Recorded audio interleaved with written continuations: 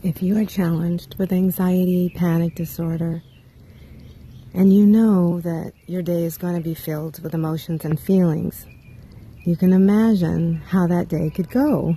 Sometimes you could feel really, really good, and that's great. And other times you kind of spiral down. With anxiety, lots of things can trigger anxiety. Thinking about the future can trigger anxiety. Thinking about the past can trigger anxiety. And then just certain undesirable emotions can trigger anxiety.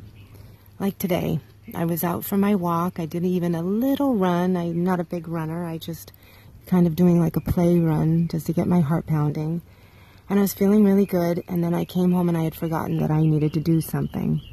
And as I was doing it, I was getting frustrated and things weren't going my way. And I had some anger come up. And that always fills me with shame and embarrassment.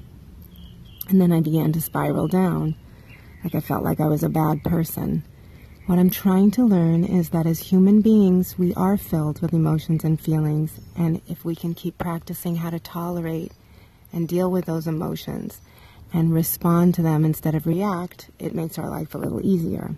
So today I did react too quickly. So now I'm trying to respond to that reaction by saying I will do the repair work, because it really is good to do the repair work if you make an error in judgment. And also to go easy on yourself. So all of you out there who are dealing with a lot of things, a lot of emotions and feelings, I hope you're taking good care of yourself.